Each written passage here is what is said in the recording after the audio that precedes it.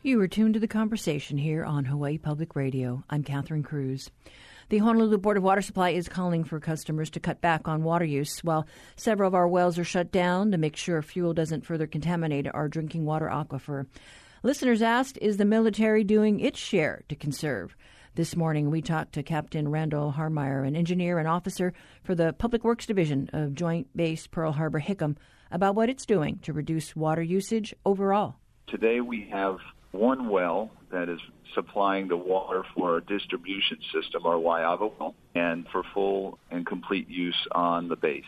So what we're doing now is taking a look at how we're using the water and where we can conserve that resource. We know that we're in a bit of a dry spell across the island. And so the major thing that we've done is reduced our irrigation, which is a major use of our water on the base. Our irrigation has been reduced by roughly 50%, so that the irrigation's used in housing communities as well as some of the main landscaped areas of the base, and then our golf courses and athletic fields. And so that's been cut significantly, and that saves about 2 to 3 million gallons a day, which is a little over 10% of our normal overall use.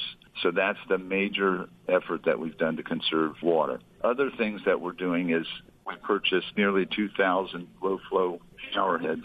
We're going to install those in all of our fitness centers and swimming pool areas so that we can conserve as much water there. And then our barracks and dorms where our sailors and airmen live, we're going to make sure that each of those units has a low-flow shower head. How does it work on the military bases when those homes in those neighborhoods probably don't have meters?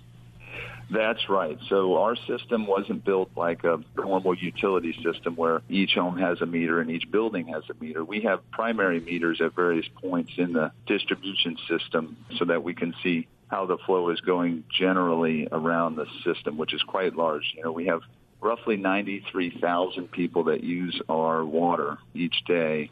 Many of those are the homes, but again, the meters are not as numerous as a normal system. So what we do know is that what we're pumping out of the well, and when we have secured irrigation, we can see the difference in how much demand there is on the well. And we can see in various areas of the base where a meter might be reading a little bit, or significantly less after we've secured irrigation. But at the homes, our residents have been informed, and they know as well, that it's a bit of a dry spell, and we need to conserve that resource as well. And so we've asked them if they're going to water their lawns on the base, which they're allowed to do like anybody living out in town, that they water wisely, not overwater, and also water during early morning and prevent as much evaporation as possible. And then I believe they've also taken to heart the general request across the island to conserve and use water wisely in their homes. Has the military had to put a call out to conserve? Have you had to ask for mandatory conservation ever? In the past, I've heard that various times there's been conservation measures similar to on the island. In the late 2000s, for example, there was a request for residents to, water on alternate days, not water as much as they normally would. And then I'm sure we had reduced our irrigation at that time as well. And then on occasion, if there's a maintenance issue with our system and we have a little bit of a reduced capacity, we'd ask the same request. So some things we control main areas that we irrigate. We can turn those on and off. But then in those several thousand homes, we ask for voluntary measures. That, to my knowledge, there's never been a mandatory reduction. But one of the other things we're doing today is we've turned off the car washing facilities that we have on the base and asked our residents to not wash their cars. And I should point out there's some other measures that we're thinking of working on, and that would be changing areas that are grass into something like artificial turf. There's some opportunities to do that, and that would allow us to not have an irrigation demand in the future in certain areas. And so we're looking into some of those measures as well. And the city is taking steps to curtail some of the watering at the golf courses. What's the military doing, with their golf courses? And is there any plan to try and maybe use some of the water that's being pumped out of the Red Hill shaft that is filtered? Can you divert that over to those landscaped areas? Yeah, so 2 questions there, and that's good. Thanks for asking. Same with irrigation on just general landscaping. We have asked our golf courses also to be strategic about when they irrigate and also reduce, generally speaking, about 50%. And so they have done that. Of course, it's important for us to keep the land in good condition. Golf courses are a lot of land, so we're not going to let erosion or dead vegetation cause a bigger problem. But they have indeed reduced that irrigation as well. And so you might notice that if you're a golfer. Okay. But we're making sure that the land continues to be kind of secured and prevent erosion. The second question about what might be done with the water that we're currently pumping from the Red Hill shaft and diverting into the Halava stream, which is, it's a separate system completely from the distribution system, not connected at all. So that there is active consideration of how we might reuse that water, either a potable or a non-potable way. So that's a significant engineering challenge. So the original system was pumped from the well into our distribution network after treatment. So now that's physically been diverted to be treated and filtered through granular activated carbon tanks. And now the question is how to get it back into some sort of productive use. So our engineers and environmental scientists are working on a method that we might be able to do that. There are various courses of action, significant construction and design effort, and then also permitting. If we ever decided we had a good plan to do that, we'd have to definitely be closely coordinated with the state to make sure that any use of that water was in accordance with permits and the state guidance. A thought just occurred to me because there is a lot of talk right now about a possible moratorium if we get into the really dry months here later in the year. So some developers are a little concerned about their projects, but I'm just curious, is there anything as far as like construction projects that the military's got, down the road? We do have ongoing construction. Some of the larger military construction projects involve our piers, and in the near future we'll have a new dry dock. These are not necessarily high water uses, and so it's not very comparable with building residential units or other high water use type of facilities. At the moment, we don't have any new barracks or new housing areas that would create a long-term demand. But we do have construction for various military facilities, and oftentimes they're replacing old ones, and so there may be kind of a net zero effect on water use. But in all construction, the good thing is we can put in brand new pipes, brand new meters, and all of the types of features that, use less water, or basically water conservation measures built into the projects where there is water use. Just to be real clear again, so as far as the usage of water by the military families and that distribution system, that's all pretty much back to normal. And then there's still the pumping that is ongoing with the Red Hill shaft. Right, that's correct. So we are pumping from Red Hill, and the idea there is to contain any contaminants that may be on the surface of the aquifer there, to ensure that we can capture whatever contaminants may be there and then remove them from the aquifer.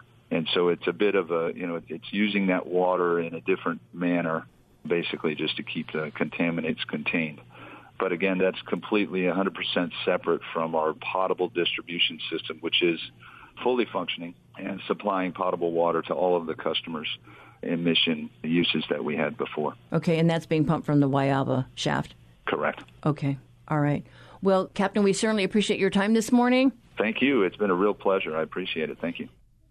That was Captain Randy Harmeyer, Director of Public Works for Joint Base Pearl Harbor Hickam. He says in addition to the calls for reduced water use, it is now exploring the use of treated wastewater for irrigation to save potable water for drinking.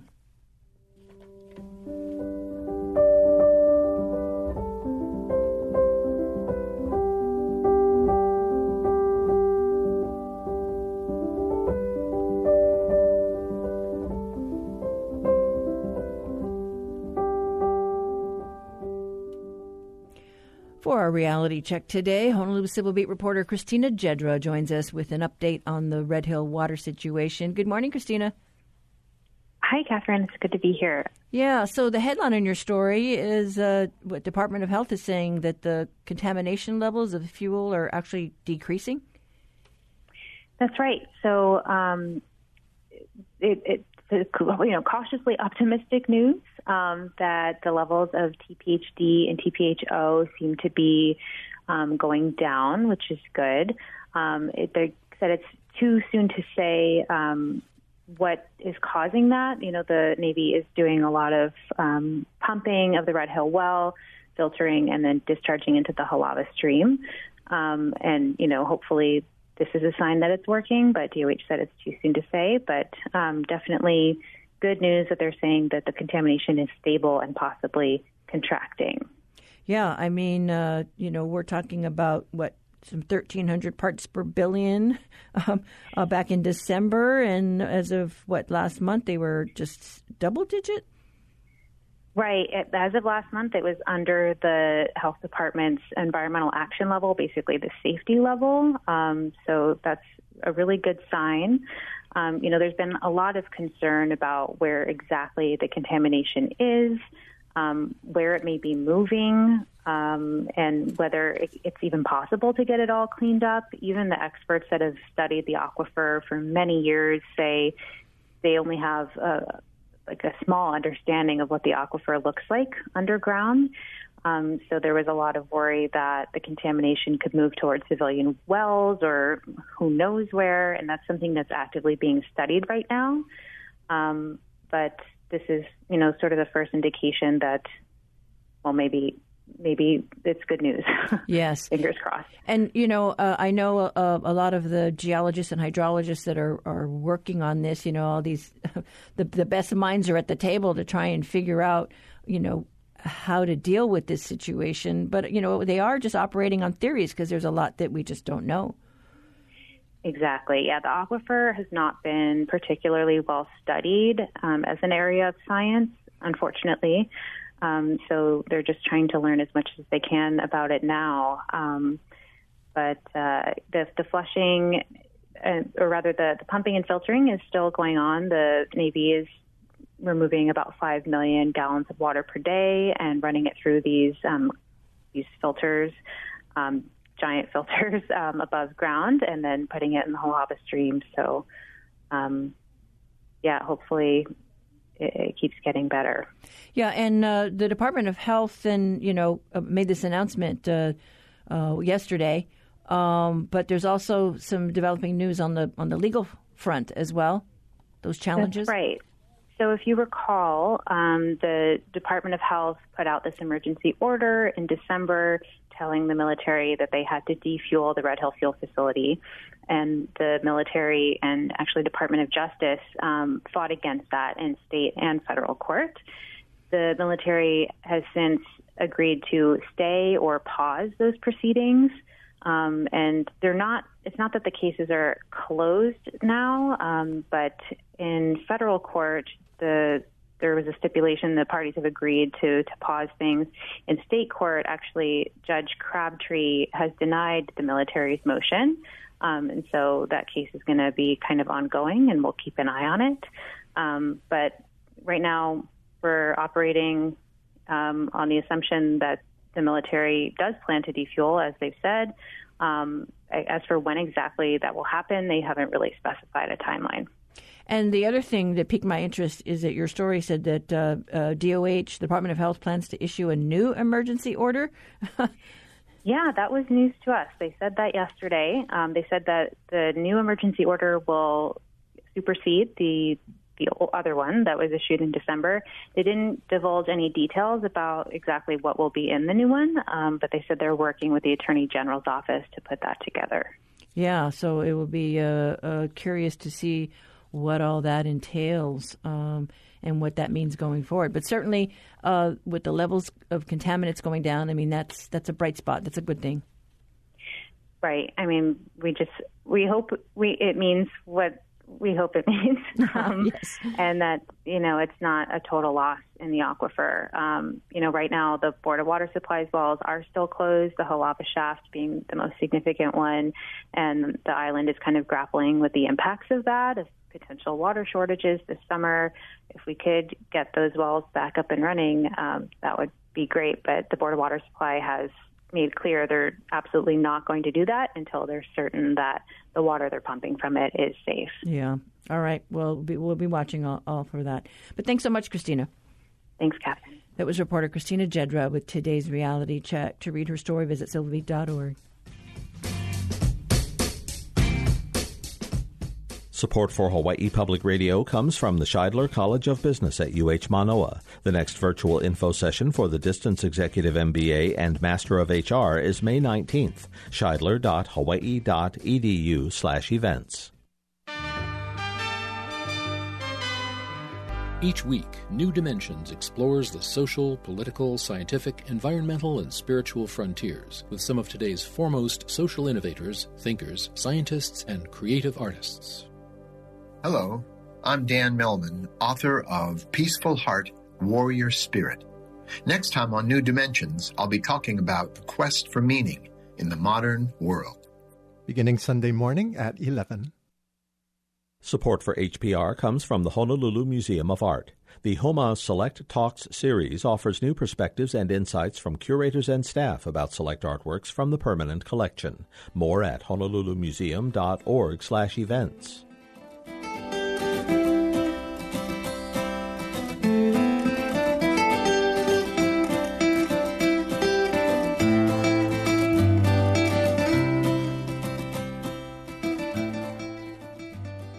The threat levels for cybercrime on high alert with global tensions increasing. In recent headlines, Homeland Security thwarted a hacking attempt on Hawaii, and the FBI just released data about online fraud schemes, and Hawaii's losses are staggering.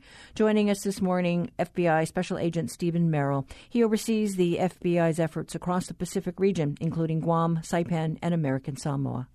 In Hawaii, particularly on the criminal side, we tend to really focus our efforts on corruption, among other things. And we do have a number of other violations we look into, which you and I will talk about in a second, but certainly corruption and many national security matters as well. And, you know, we've been reading the headlines about the cyber threats and the attacks, you know, given that our global situation is unstable right now. The FBI is, you know, on the alert for just any undue influence that any, you know, foreign countries may have on our election systems and our just systems in general. Yeah, that's right. We're paying particular focus in lieu of the conflict, Ukraine and Russia. We have our guard up, and we are working very hard to educate the public and private sectors both to be on the lookout. We certainly expect that at some point we'll see more cyber attacks as a result of some adversarial action. And, you know, that goes two ways. It's both in terms of protecting our national security through our cyber, particularly our infrastructure, but also criminal attacks against the private sector in an effort to steal information about our citizens and our companies and some of our secrets. And earlier this year, I know we were a bit nervous when someone tried to, I think, hack in or attack our emergency services. Those are first responders, right? Our ambulance system, 911.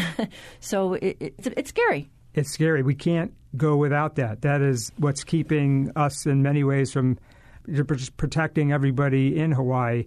So if those defenses go down, we're quite vulnerable, and we're working very hard to fortify those systems. And also we as a government, a whole of government approach, are working with the private sector and the public sector to try to make sure that if there is some sort of an intrusion, some sort of vulnerability, we can react immediately and get those systems back online. And most importantly for the FBI is pursue those who are doing the attacks and stopping them so they don't do it again to another potential victim. Yeah, and we know you can't, you know, really get into detail when you've got active investigations, but cyber fraud is a big deal. And you just released a report nationally, you know, that shows the breakdown of the states and how vulnerable we are.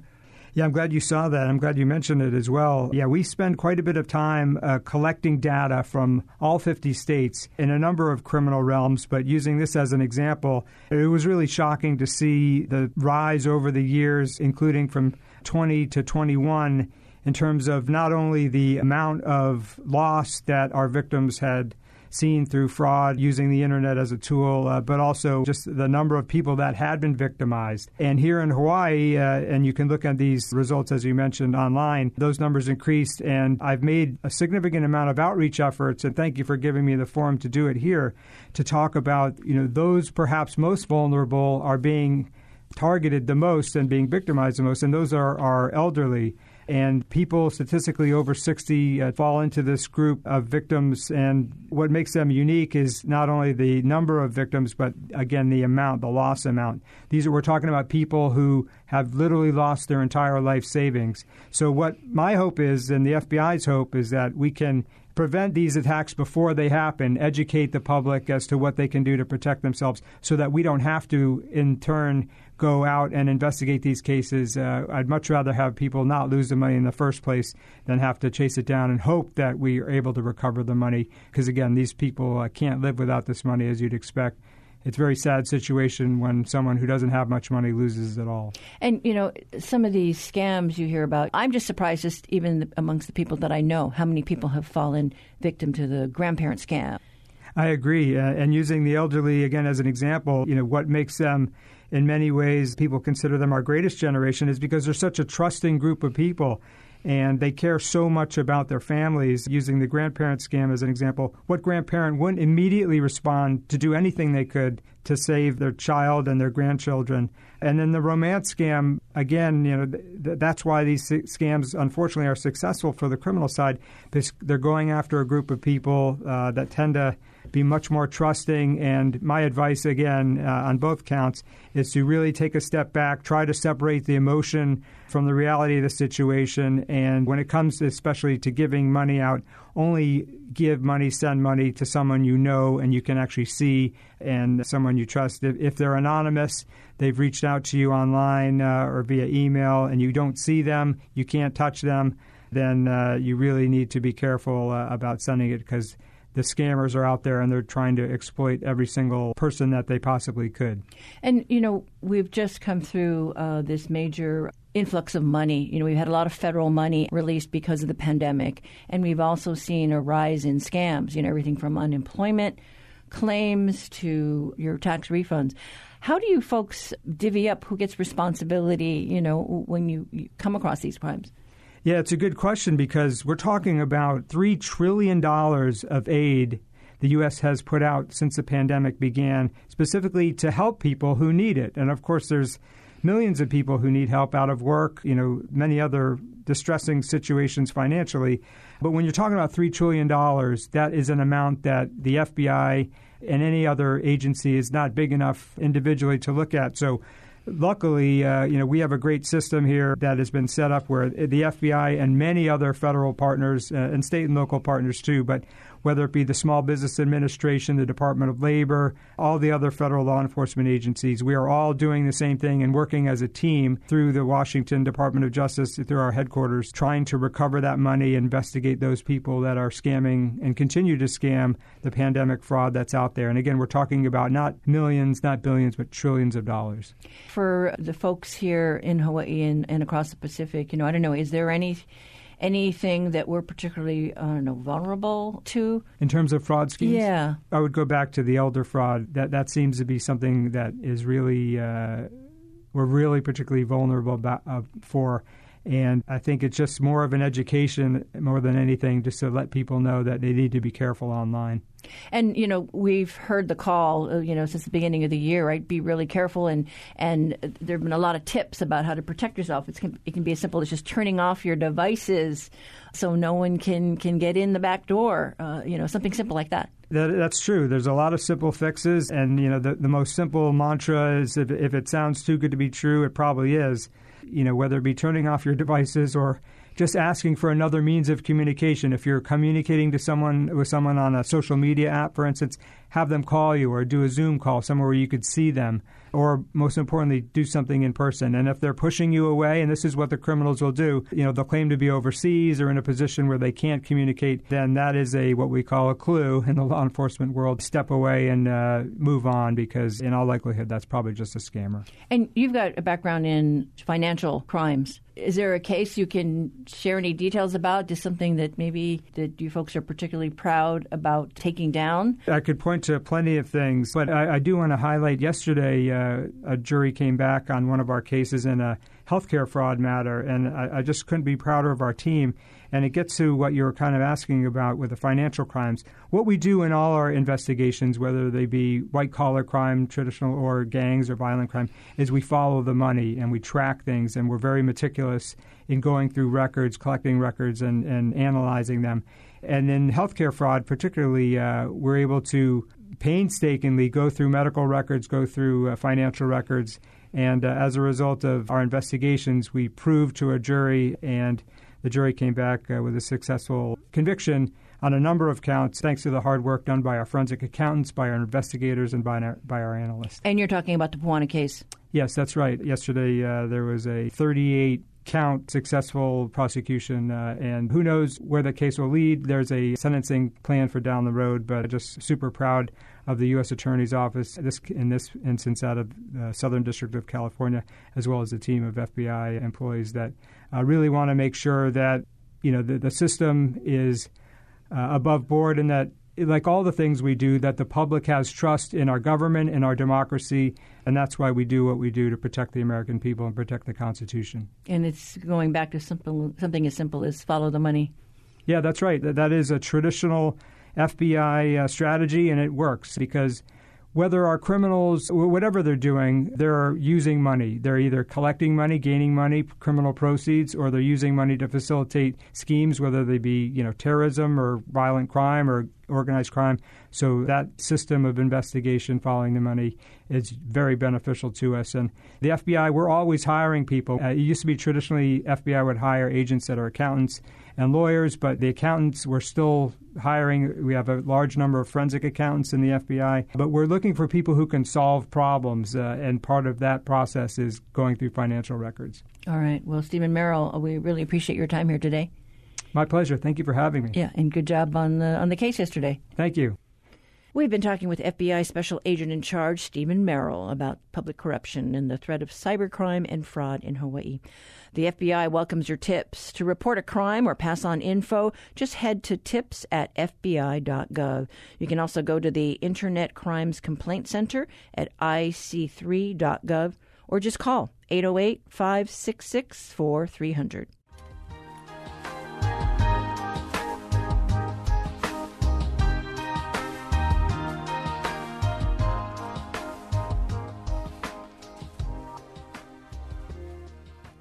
The state has set a goal to power our islands with 100% renewable energy by 2045. But scientists say that if we want to avoid the most disastrous impacts of global warming, carbon emissions need to start declining worldwide by 2025. So how can we pick up the pace in transitioning our energy economy? Leah Stokes, professor at UC Santa Barbara and an expert in both the policy and politics of energy transformation, spoke with the Conversation Savannah Harriman-Pote about whether or not Hawaii can meet its goals. If we are able to successfully transition the grid so that it is renewable, how close will that get us in the climate change fight? That's a great question, and it's one that I've spent probably close to 20 years trying to answer. And it's actually quite a hopeful answer. If we can clean up our electricity system by getting to 100% clean or renewable power, what we can do is use that clean power to power our homes, our cars, even parts of heavy industry. And that actually adds up to 3/4 or 75% of the climate solution. So if we think about the pollution that we create right now, we can eliminate about 3/4 of that pollution by just moving to 100% clean electricity and then using that clean electricity to power our homes, our cars, and even parts of our industry. The pace and scale of this transition is pretty unrelenting. We have to get to something like 80% clean power in the country by 2030. That's what President Biden says we need to do. And that's a doubling from around 40% clean power today. And interestingly, Hawaii is pretty much on track for that. They're at about close to 40% today. And really, the goal should be to get to 80% clean by 2030. The current goal is to get to only 40% by 2030 in this state. But really, what we need to be doing is doubling clean power this decade. And you had the opportunity to speak to some longtime activists who are looking at this issue specifically in Hawaii. What was their sentiment about the progress that we've been able to make, as well as perhaps the pushback towards meeting those goals?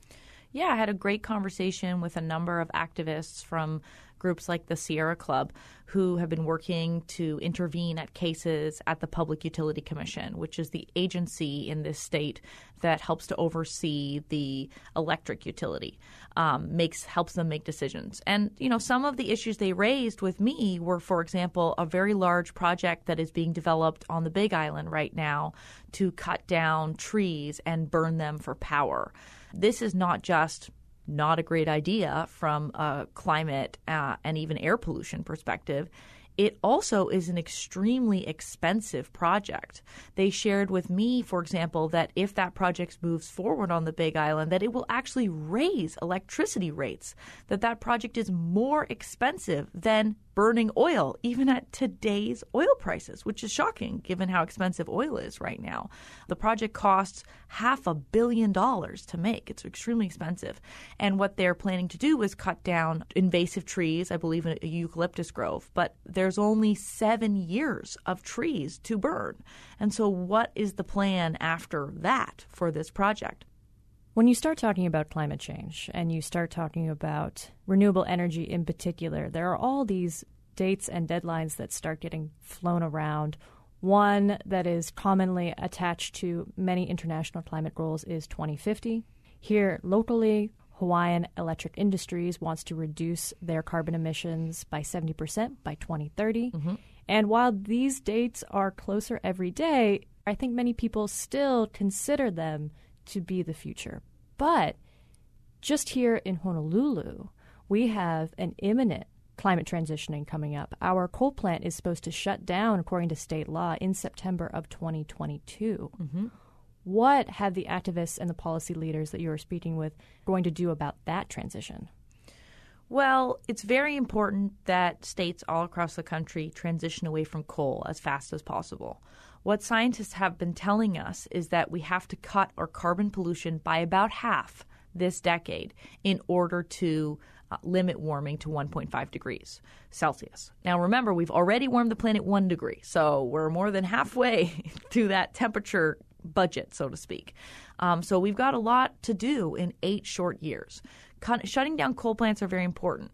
However, there are concerns because some of the ways that the electricity system is going to be supported in that transition away from that coal plant is by using batteries, which are a really great thing. However, a battery can store any kind of energy. You could burn oil and create electricity and then put that electricity into the battery. You could have a wind project, create electricity and put that into the battery. You could, of course, have solar.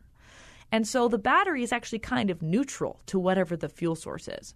And so some people have been raising concerns that without more planning to get more renewable energy on the grid, without more focus on making sure that those wind projects, for example, are prioritized when they are producing electricity, that some of the batteries that are made could end up storing oil. And that's a very, very inefficient thing to do because when you burn the oil, just like any kind of energy conversion, you lose some of the energy, right? This is like the first law of thermodynamics or the second law. It's like when you burn something, you lose some of the energy to waste heat. And so when you convert oil into electricity, you lose a bunch of energy. And then when you store it in a battery, you lose a bunch more. So that's not a very efficient process, not just from a carbon perspective, but also from an energy perspective. And so people want to make sure that the electric utility locally is planning so that when we get rid of that coal plant, that it's really renewables and clean energy that's going to replace it, not just oil being stored in a battery.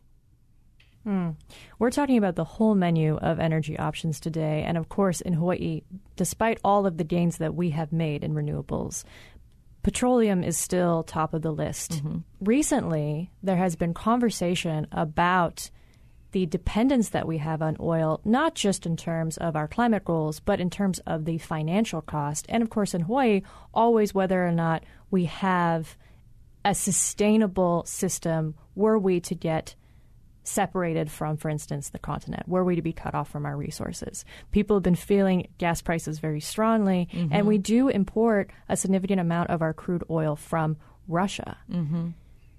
It feels like this might be a ripe moment to reconsider, just in a social context, what our relationship is to oil and petroleum. However, It feels reminiscent of the conversations we had during the pandemic when carbon emissions dropped. And we've seen as we've moved into a stage of recovery from the pandemic, carbon emissions are back up. Mm-hmm. Do you think that we'll be able to sustain this social moment and continue to have this conversation as hopefully the Ukrainian crisis resolves?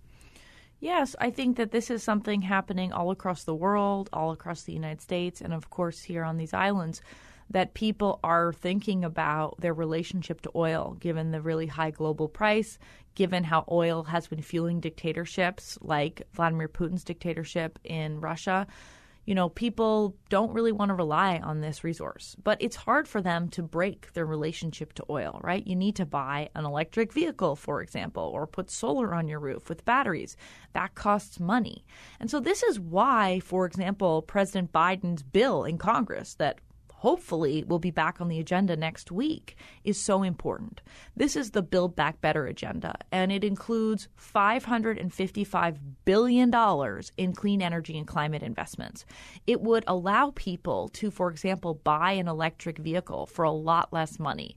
It would allow them to get a heat pump or solar hot water heater in their home in Hawaii for very little money through basically tax credits.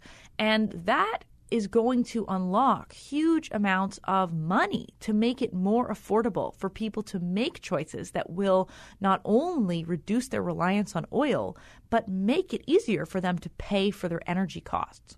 Because, for example, if you have a solar hot water heater, as many people in these islands do, you don't have to pay money, really, not a lot, to heat your water, because basically the sun heats it directly. So you don't have to burn something in your home in order to do it. It's a very efficient process. Well, then why aren't more people doing it? Because there's an upfront cost to put that project into your home, right? You want to install that solar hot water heater, you need some money upfront to do it. And so the federal government's bill is going to provide some of that upfront money. And another idea to help people afford these things is what's called on-bill financing. That doesn't necessarily sound very interesting, but what it means is that the utility can partner with you and say, hey, we want you to save money on your next bill. We want you to get these efficient technologies in your home. How about you pay the same amount, or in fact less, on your electricity bill? We put this new technology in your home, and then we share the benefits. The electric utility that helped you finance that new solar hot water heater in your home, they take some of the cost savings, and you take some of the cost savings. And that makes it easier for you to afford that upfront cost.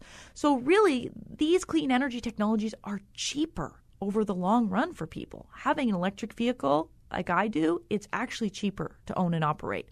Having a hot water system that uses the sun is cheaper, right? You use the sun.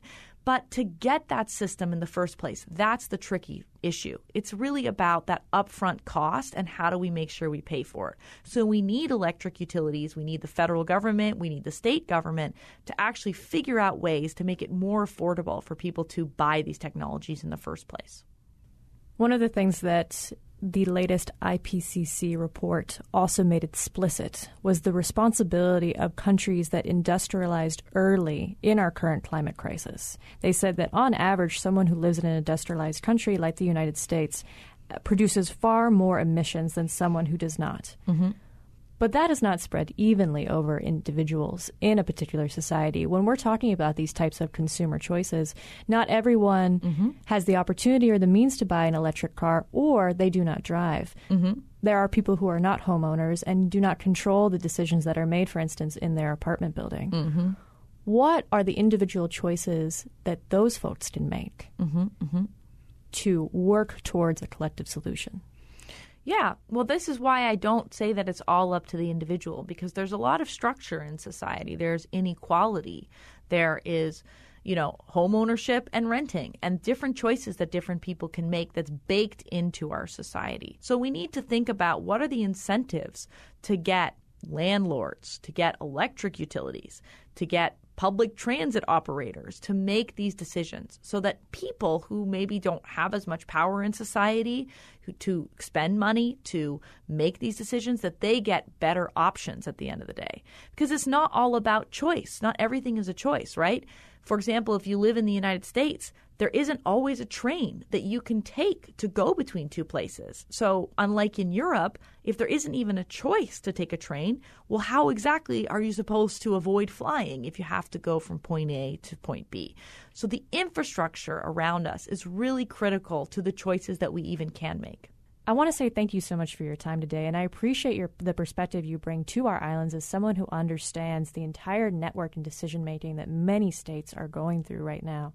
When you look at Hawaii and the work that is being done here, if you were to give us a letter grade, Professor. Oh, yes. What would I give?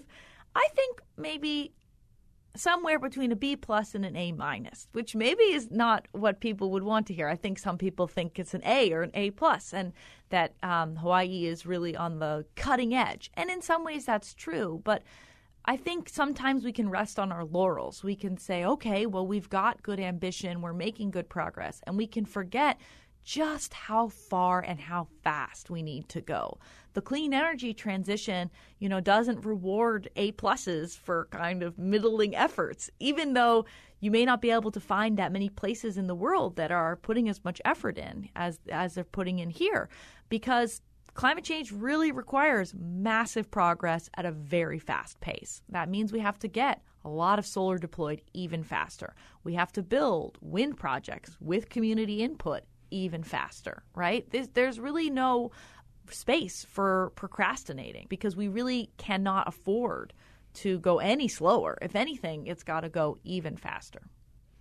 That was energy expert Leah Stokes speaking with HPR's Savannah Harriman-Pote. You can find more of our discussion with Stokes on the conversation page of hawaiipublicradio.org. Stokes is giving a talk at 6:30 tonight at the University of Hawaii at Manoa. We'll have details on our website.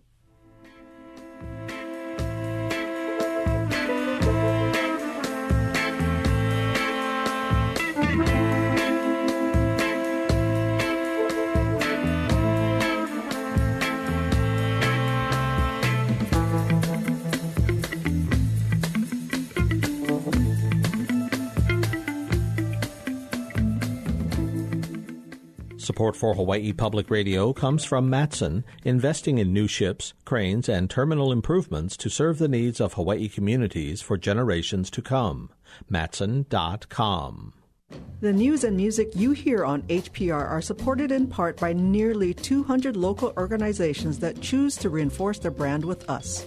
Mahalo to NAREIT Hawaii and Montessori Community School.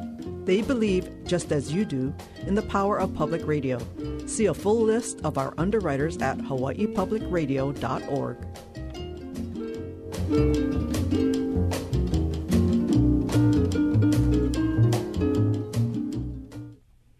Hawaii's first Media Teacher of the Year was named this week. Moanalua Elementary School's Norma Gonzalez, or Mrs. G, as she's known by her students, received the honor from Olelo Community Media at its 19th Annual Youth Exchange Awards Gala. The award was introduced this year and determined by a combination of votes from students, teachers, school administrators, and families. Gonzalez took some time to talk to the Conversation's Russell Subiano via Zoom this morning. I found your page on the Moanalua Elementary School website, Mrs. G's wonderful computer science technology class. I love that. I could tell immediately that you have an incredible enthusiasm for technology and teaching. Why do you love it so much? Actually, I was thinking about that just last night. I went to dinner with some friends, and they were congratulating me on the award that I won. And I just said, I can't believe I won this award. And they looked at me and they were like, what do you mean you can't believe? It's who you are, Norma. You just love media. You love technology. And I thought about that, and it made me think about my childhood. It made me think about my father. He introduced our family. Back in the day, we had an 8mm video camera. So he came home one day with a video camera, and I was immediately just, wow, what is that? And what does it do? And so we had a lot of great family memories creating family videos. And my dad would turn into Walter Cronkite anytime he was in front of the camera. And I would turn into a newscaster anytime I was in front of the camera. And I just have that memory. It was happy, those good family moments creating videos. And then my father was also a pastor. And so he had a radio program, and I would watch him, and he made a studio in his bedroom, and I would watch him as he's creating his content. content. And then as life went on, Apple created this awesome software called iMovie. So I became an iMovie addict before screen addiction was ever existed, you know. As life continued, I became an educator and I became a mother and naturally made videos for my family, videos for my church. And then I went to school, got my master's degree in instructional technology because it's something that I was genuinely interested in and loved to learn more about and how to use it in my classroom. And lo and behold, I learned that media is a powerful way to teach content. So students can use their voice in media, use your voice to show that they understand what they are learning. I can tell by your enthusiasm that you really do love it. What's the reaction of your students? When I think about kids going to school, sometimes they may not enjoy math or history or English. Is this a subject that your kids get excited about? Oh, yes. Today our children don't watch TV. They watch YouTube. I ask them, what is your favorite channel? And they just look at me like, nah, what? We watch YouTube. Or they're into social media like TikTok. They love creating content. They like being part of it. They like to choose what they want to watch. And so anytime they come into my room and they see cameras, they see lights, they see the green screen, they're immediately drawn to it. It's just a natural thing for this generation, the social media generation, to be drawn into wanting to learn how to use that. How do you use that, Mrs. G? How do you use the green screen? How do you make the backdrop disappear? It's an engaging content to teach because they're naturally drawn to it. Let's just say I have no discipline problems in my computer lab. When students walk in, they follow directions because they want to. You're teaching students as young as kindergarten and as old as sixth grade. What are you teaching kids just starting school, and what are you teaching those about to enter middle school in sixth grade? Well, it's funny because my kindergartners come into my lab and they want to touch my screens. And I'm like, no, don't touch my screens. I have to clean them. I have to teach them what a mouse is. They don't know what a mouse is. It's old technology for them. These kindergartners, it's all about touch screen for them. They use their parents' cell phones. They all have their own iPads and they touch the screen. So that's lesson number 1. Don't touch my screens. But it's just amazing the generation that's growing up today. It's so intuitive for them. Technology is intuitive. And you would think, oh, it's so hard to teach technology to little 5-year-olds and 6-year-olds. And it's actually not. It's really simple. It's a simple concept for them. I do teach keyboarding skills. I teach standards in computer science. And the software and curriculum is out there to reach at their level. So all the way through K through 6, we're teaching computer science. In the upper grades, I teach more of the media, the cameras, pull out the cameras and teach them how to build stories and teach them how to present their content in a creative way. And they love to do it. Like I always tell them, creativity is intelligence having fun, and they are having fun. I've talked to a lot of educators during the pandemic. Many of them have said that the ability to do distance learning via Zoom and other chat services is the adaptation that they may continue to integrate into learning in the post-pandemic era. What do you see as the next significant technological innovation in education? Hopefully we'll have the professional development. So a lot of our educators can use technology without the stress. It was very stressful because we were building the plane as it was flying during the pandemic. We had teachers who are not as tech savvy having to teach online.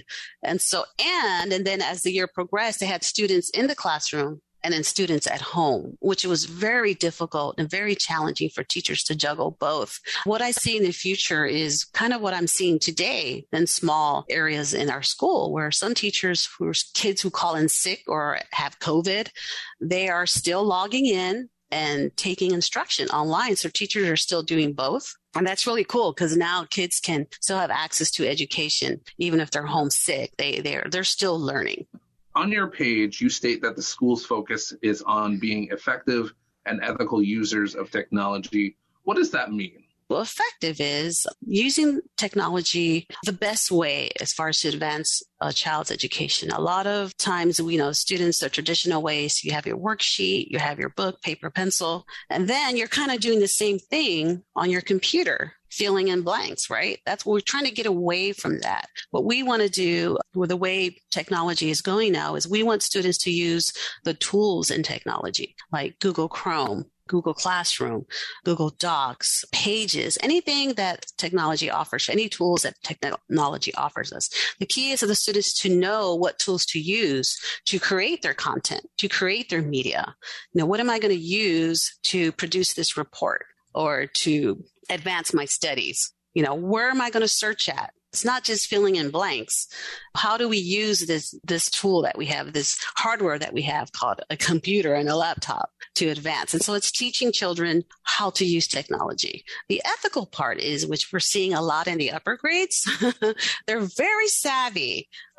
Our kids are very savvy. They know it's so easy. You just Google search a topic that you want and you just copy and paste. And it's a problem in education, right? So it's teaching them how to use it ethically. And that is something that has to be taught. And then the issue of cyberbullying, how to deal with that. That has to be taught. Behavior has to be taught. Good behavior has to be taught. A wise professor of mine said, the way children act offline is the way they'll act online. As part of winning the award, you also received a pair of round-trip tickets to anywhere Alaska Airlines flies. So where are you going to go? I'm just going to go home for Christmas. I've been living in Hawaii for 8 years. I've never been home for Christmas. I live in California, the Palm Springs area, Coachella Valley, and that's where Mom is, and that's where my family is, and I'm so excited. I'll be home for Christmas for the first time since I moved away. Thank you so much for your time, Norma. I really enjoyed talking to you. All right. That was Wanalua Elementary School's Norma Gonzalez, Mrs. G, talking with HPR Russell's Subiono. Gonzalez was named Hawaii's Media Teacher of the Year at a ceremony yesterday.